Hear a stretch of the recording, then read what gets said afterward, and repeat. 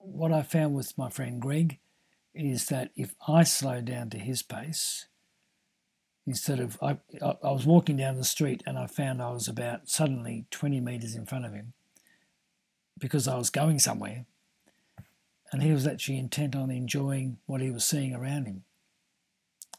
And I slowed down and started to walk with him. And as I walked with him, we started to share what we were seeing. He'd see very different things to me. Slowing down has been part and parcel of the last couple of decades of Rob Nichols' life. Downward mobility and finding humanity, compassion, love and dignity in the eyes of the other has been part of his life in his search for what it means to love and be loved. Welcome to another episode of Conversations with Earl Grey.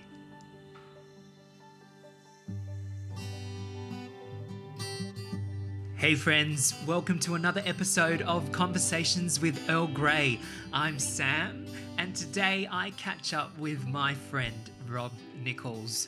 Our paths crossed when I needed to find out how to include and create a place of belonging for people with a disability in the faith community that I was a part of. Every time I chat with him, it's a delight because his life is filled with stories of what it means to be human, and this time it's no different. So grab yourself a cuppa for another episode of Conversations with Earl Grey. Rob, our podcast is called Conversations with Earl Grey, where we chat with people over a cup of Earl Grey, but my Earl Grey has turned into a cup of red wine this evening. If you could describe yourself as a beverage, what would it be? Oh, that probably does depend on the time of day, Sam. So early in the morning or earlier in the morning, it'll be black coffee. About this time of night, it's probably more likely to be a red wine, or on special occasions, a nice glass of whiskey. Well, there you go. And tell us a little bit about yourself.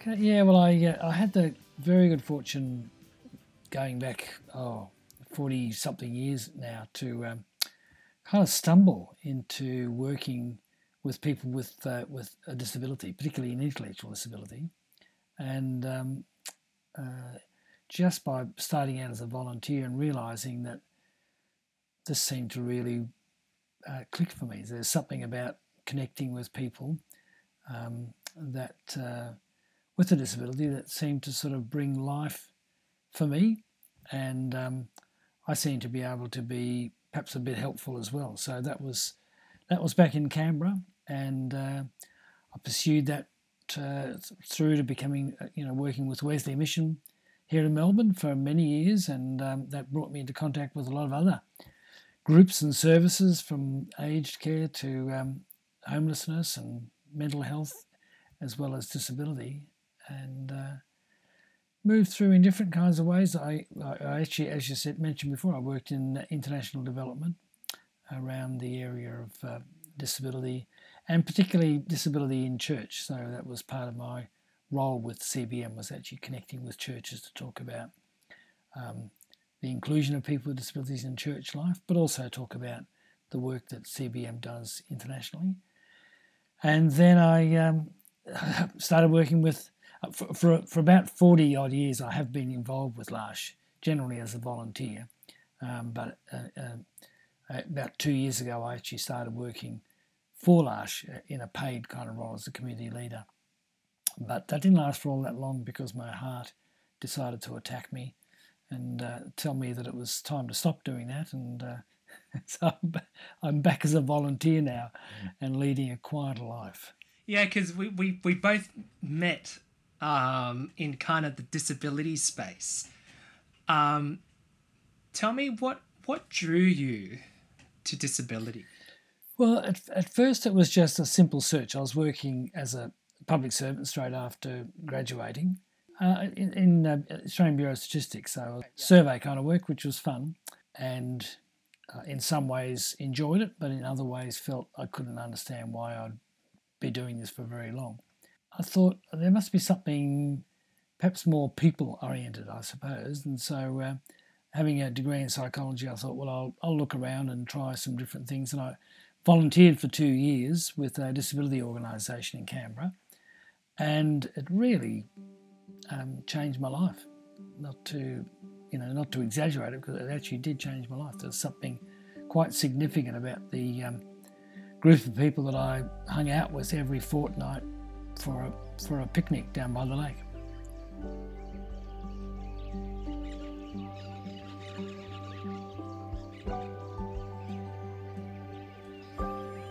How did it change your life?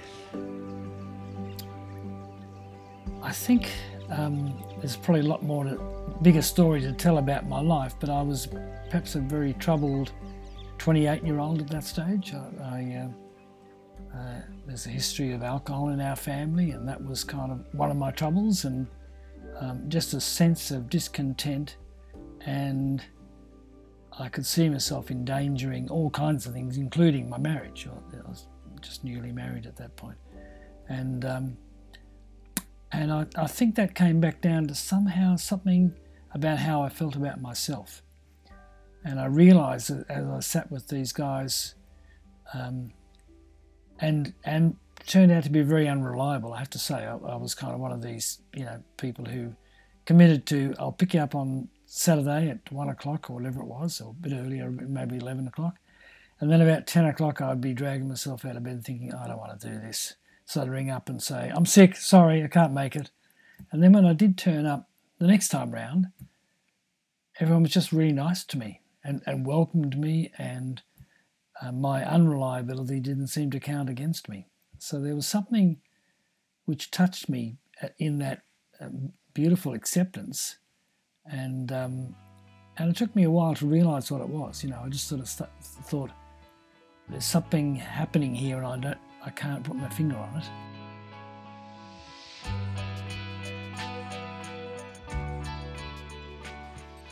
But as over time, I thought, I feel like I'm just being accepted for who I am, and I don't have to pretend to be anything other than who I am.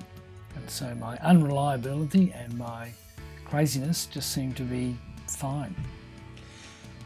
And that acceptance made a big difference to me. Yeah, I think same in terms of my interactions and my friendships with people with intellectual disabilities, and definitely people within on the autism spectrum, and people with Down syndrome. There is just if they like you, they like you. If they don't like you, they'll tell you they don't like you, and you don't have to prove anything to them. What did you learn from that? Because I learnt heaps, but what did you learn from that? Well, I've started writing down stories for over those years, and there's so many lessons I learned. I think one was definitely, and I think that initial lesson was something about putting on this false self was unnecessary. That I could find acceptance and be who I really was. Not that I say it carefully, because I don't think I suddenly switched on and became the real me in that moment. I think that was it was a sort of a bit of a scratching off of some of the external false self, and some of that started to come through. So I realised that it was possible to be your real self and connect with people. And I realised that the people who I thought may not be very intelligent in terms of IQ, or intelligent in terms of, I suppose, all kinds of living in the world with all the things that's part of, had a relational intelligence that I didn't have. Yeah, tell us more about that relational intelligence? Because we would consider, say, autism spectrum disorder, as a personality and also a social disorder. And so we perhaps on surface level, we would think that relationships perhaps are foreign. But you're saying the opposite. I'm saying the opposite, and I think I'm differentiating between social intelligence and relational intelligence. So the people that I was spending time with didn't necessarily have the social skills that would enable them to participate in some of the occasions that are part of our social life, but they had the emotional kind of intelligence which meant that any pretense I would put on was seen straight through.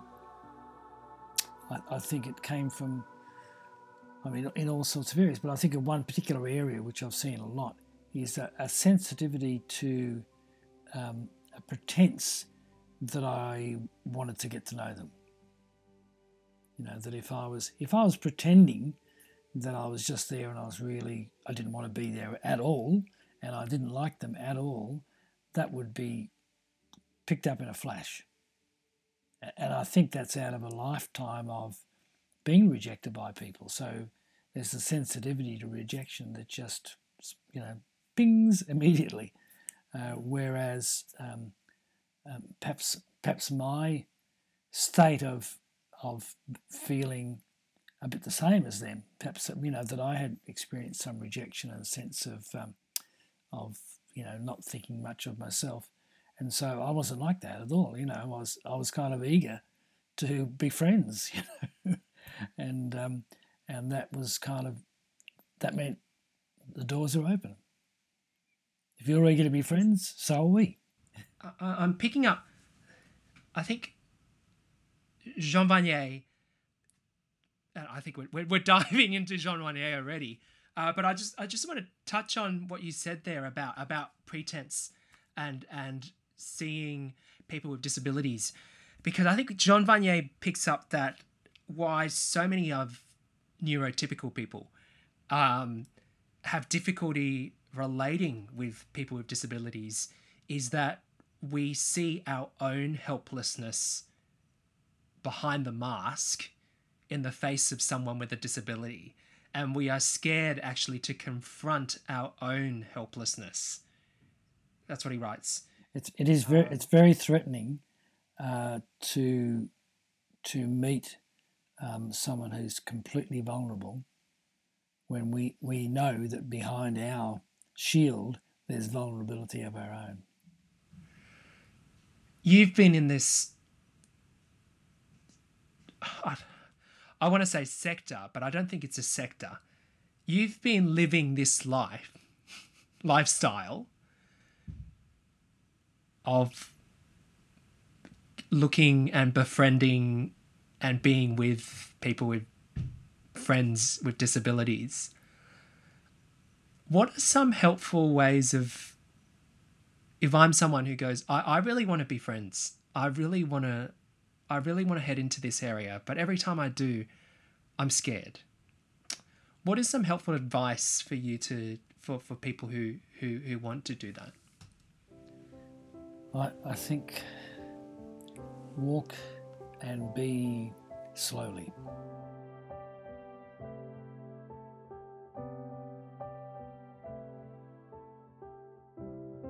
You're listening to Conversations with Earl Grey. I'm Sam, and I'm chatting with Rob Nichols about disability, being, and humanity.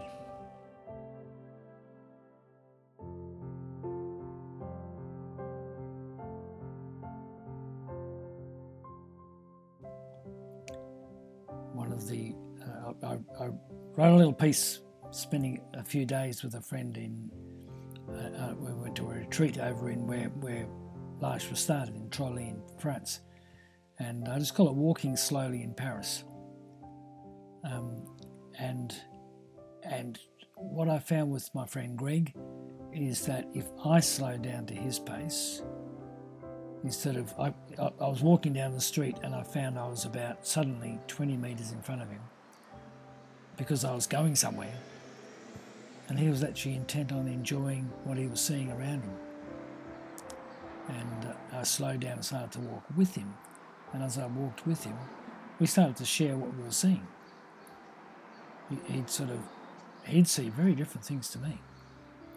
But I'd ask him, what do you enjoy about that building? And he'd tell me I enjoy the gold plating that makes it kind of shine when the sun hits it. And I'm thinking, that's pretty gaudy.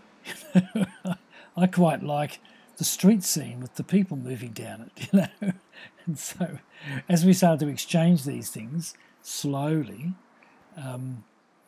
we got into a really good kind of conversation. But then we stopped and we had silence too, and that was okay. And I think that with all the people I've connected with an intellectual disability, I don't want to generalise, but there's something about slowing down and actually observing what's going on, and notice what the person is observing. Notice what Greg's observing, or whoever it is. What are they noticing about what's going on around them, and be genuinely interested in what's your framework, what's your perspective on the world. I think sometimes we have a very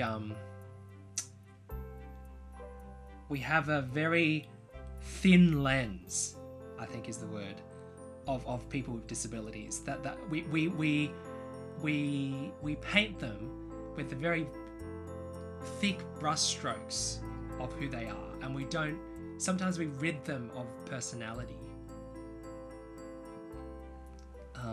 because they need to be cared for.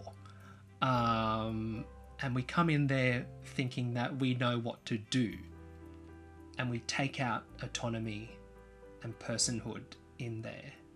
And so you're advising us to see personhood again and to walk alongside rather than strong-arming. Yeah, rather well, because we're trying to be helpful, we become deficit focused. What does this person need help with? Now, if I started to think that if someone would relate to me in terms of what I need help with, I'd feel definitely underestimated. There's more to me than what I'm not good at. I know I'm not good at things like everything, but there's more to me than that. And but to find that, with all of us, takes time. I like another instance, I suppose, on that trip was that we walked up to the top of the Eiffel Tower, and we went to a particular angle, and I looked out and I thought, oh, there's that and there's that, and I think I said this to Greg, and then I turned, like, let's go and look at another part, and then I stopped because I thought, no, he's still looking, and so I actually hauled myself back and looked where he was looking, and just noticed that he was just enjoying, observing, without describing, which was an interesting counter to myself. I had to point out that I knew what that was and all this kind of stuff, and he was just stopped and enjoying and absorbing the scene and remembering it. Not remembering it so he could describe it, because that's not, not his best kind of way of operating at the verbal description kind of thing, but remembering it so he could remember it. It reminds me of one of my favourite poems by William Blake. To see a world in a grain of sand and heaven in a wild flower. To hold infinity in the palm of your hand and eternity in an hour. That idea of just in the smallest of things, if we just wait and observe and be, there is something in the moment. Yeah, there's an absorption of what's happening, and I wasn't absorbing, I was bouncing it. I was looking and describing it and telling it what it was. And somehow Greg was just able to be still and observe what he was actually seeing. And I thought, why do I feel this need to describe something that's in front of both of us? I wonder whether it comes from our intellectual, cognitive-centric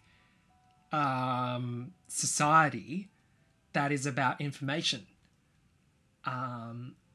Whereas if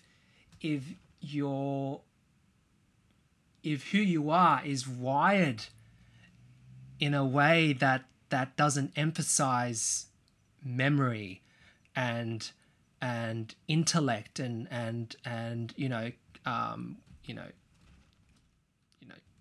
cognitive function, then what you are doing is actually experiencing the world in a different space.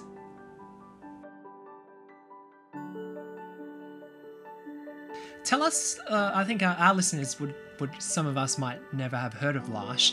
Tell us a little bit about L'Arche. Yeah, well, it is an hour movement, but it wasn't intended to be. And so the man who started it all, Jean Vanier, simply found himself through a variety of misadventures, I suppose, found himself visiting a small institution for people. Because he was a lieutenant in he was in the Navy. That's right, the Canadian. Yeah, and he was professor of philosophy. That's right. Yeah. I think I have his dissertation here on Aristotle. On Aristotle and happiness or something. Yeah, that's right. Yeah. That's right. So he came from a completely different direction, was actually on holiday in France visiting somebody and visited this institution and went back to his teaching, but felt quite dissatisfied. He actually, there were two men there particularly who said to him, "Get us out of here." And so in the end, he actually went back to France. He quit his job, went back to France, bought this little tiny cottage in this town of Trolly, which is a very small village, and which didn't even have plumbing, I think, and invited, in the end, two men to come and live with him in the cottage. Philippe and I forget Raphael. Raphael, that's right. Yeah, Raphael and Philippe. Yeah. So they came and lived with him, and then it kind of snowballed. So there was a bit of a scandal at the institution, and they said to Jean, "Would you take over managing it?" And this is, just want to pause you there, because we probably don't know what a mental institution might look like. Describe to us that. Yeah, horrible. I mean, I visited some here in Australia over the years, and this is a smaller one, but what you're talking about is almost like a boarding school sort of setup. People have seen the movies of the boarding school, so a rows of beds. This was an all-male institution, so a stack of men all stuck in the same kind of big room, and that they would have had probably maybe 3 of those rooms with 10 men in each. I don't know the exact layout of this particular one. It would have been it was a locked institution. So like a prison. Yeah, like a little prison, and people led a very regimented life, woke up at a certain hour. They were poorly fed because there's not much money around. They would have had to work out in the garden. They would have all had jobs to do during the day, making the place work, and then into bed early, and just a very regimented and harsh life. So there would probably have been no heating, and this is a place where it snows in winter. There would have been sort of no sense of individuality. You often don't even have the same clothes from day to day. There's a big, all the clothes get taken away, washed, thrown on the table, and you tend to go and grab whatever you can get to put on. I remember a friend of mine who I met years ago, and he lived in such an institution for many years, and when we went on a a visit. This is in upstate New York, up to Niagara Falls. In the place where we stayed, he took off his clothes and stuck them under his mattress. And I said to the guy, it was Bill, who was looking after him, I said, "What's that about?" And he said, "Oh, that's what he used to do all the time in the institution to make sure he got his clothes back the next day." And he generally doesn't do that. He lived in a large community there in Syracuse as well. But of course, when he went to somewhere different, some of the old habits kicked back into place. So a very poor life in so many ways. Poor in terms of stimulation, poor in terms of relationships, poor in terms of food and the basics. We look at that now and we go, that's horrible. But I think we could. That's genuinely how some people thought this was the best place. And part of that was that, within our own society, there still is a trouble that people who have an intellectual disability are felt to not really know what's going on, and so it doesn't matter.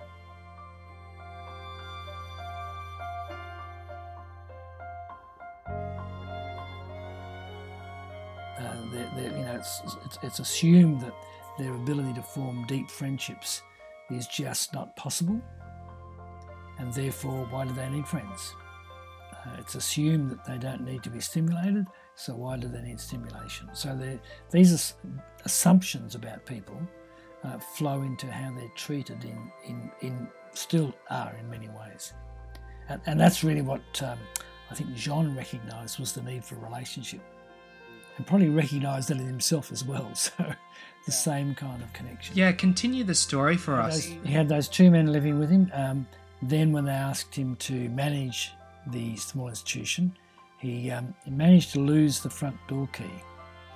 And so suddenly the doors were open and people started walking out the front door and going around the village of Tralee, which caused a little bit of a stir in the neighbourhood.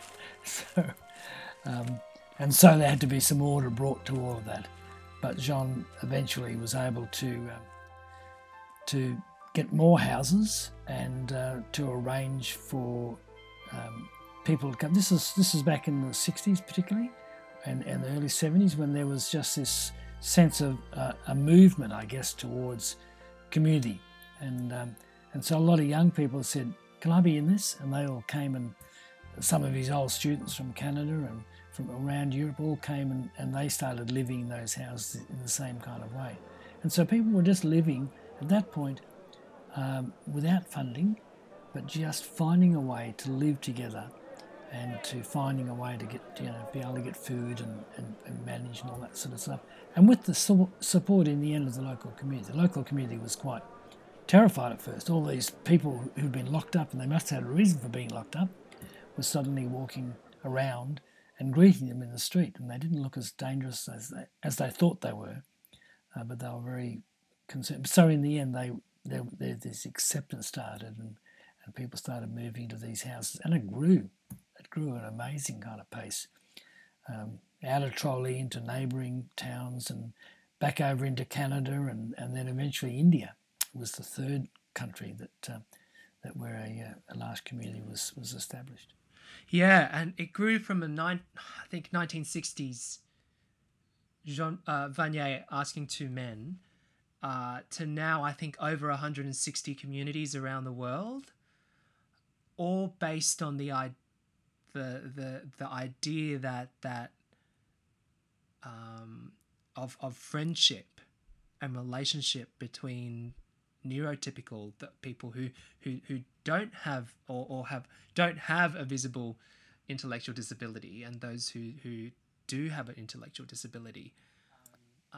And as you say, it's based around the idea of genuine relationship. So there was a push that, again, going back, as you're talking about Aristotle and relationships, there was a push by Jean to sort of say that it's possible that people who are different to one another can have deep friendships. So this wasn't just people with intellectual disabilities can have friendships. This was the idea that people who are different for one reason or another can have deep friendships. And so within L'Arche, it's, we often talk about this is, you could talk about this as a peace movement. This is to actually establish the reality that friendships can exist across fairly major differences. It's L'Arche is French for the arc, and I think that carries the idea of so many different, and I'm referring to the Noah's Ark, but the idea that so many different animals all dwelt in the same place towards to be guided to in a way refill the earth. And I think is that right, that the idea of L'Arche is so many different people are here as a symbol to tell a world that really has hard lines for people with disabilities and those without, that this is possible. Yep, that we can actually share space, share relationships, share common interests, find common interests. Rob will be back with us in a couple of episodes' time as we talk more about L'Arche, living with people with disabilities in community, and also as Rob and his friends process through moral failure by the founder of L'Arche. Well, this has been another episode of Conversations with Earl Grey. I'm Sam, and I hope you have a wonderful week, and I'll catch you next time with another cup of Earl Grey.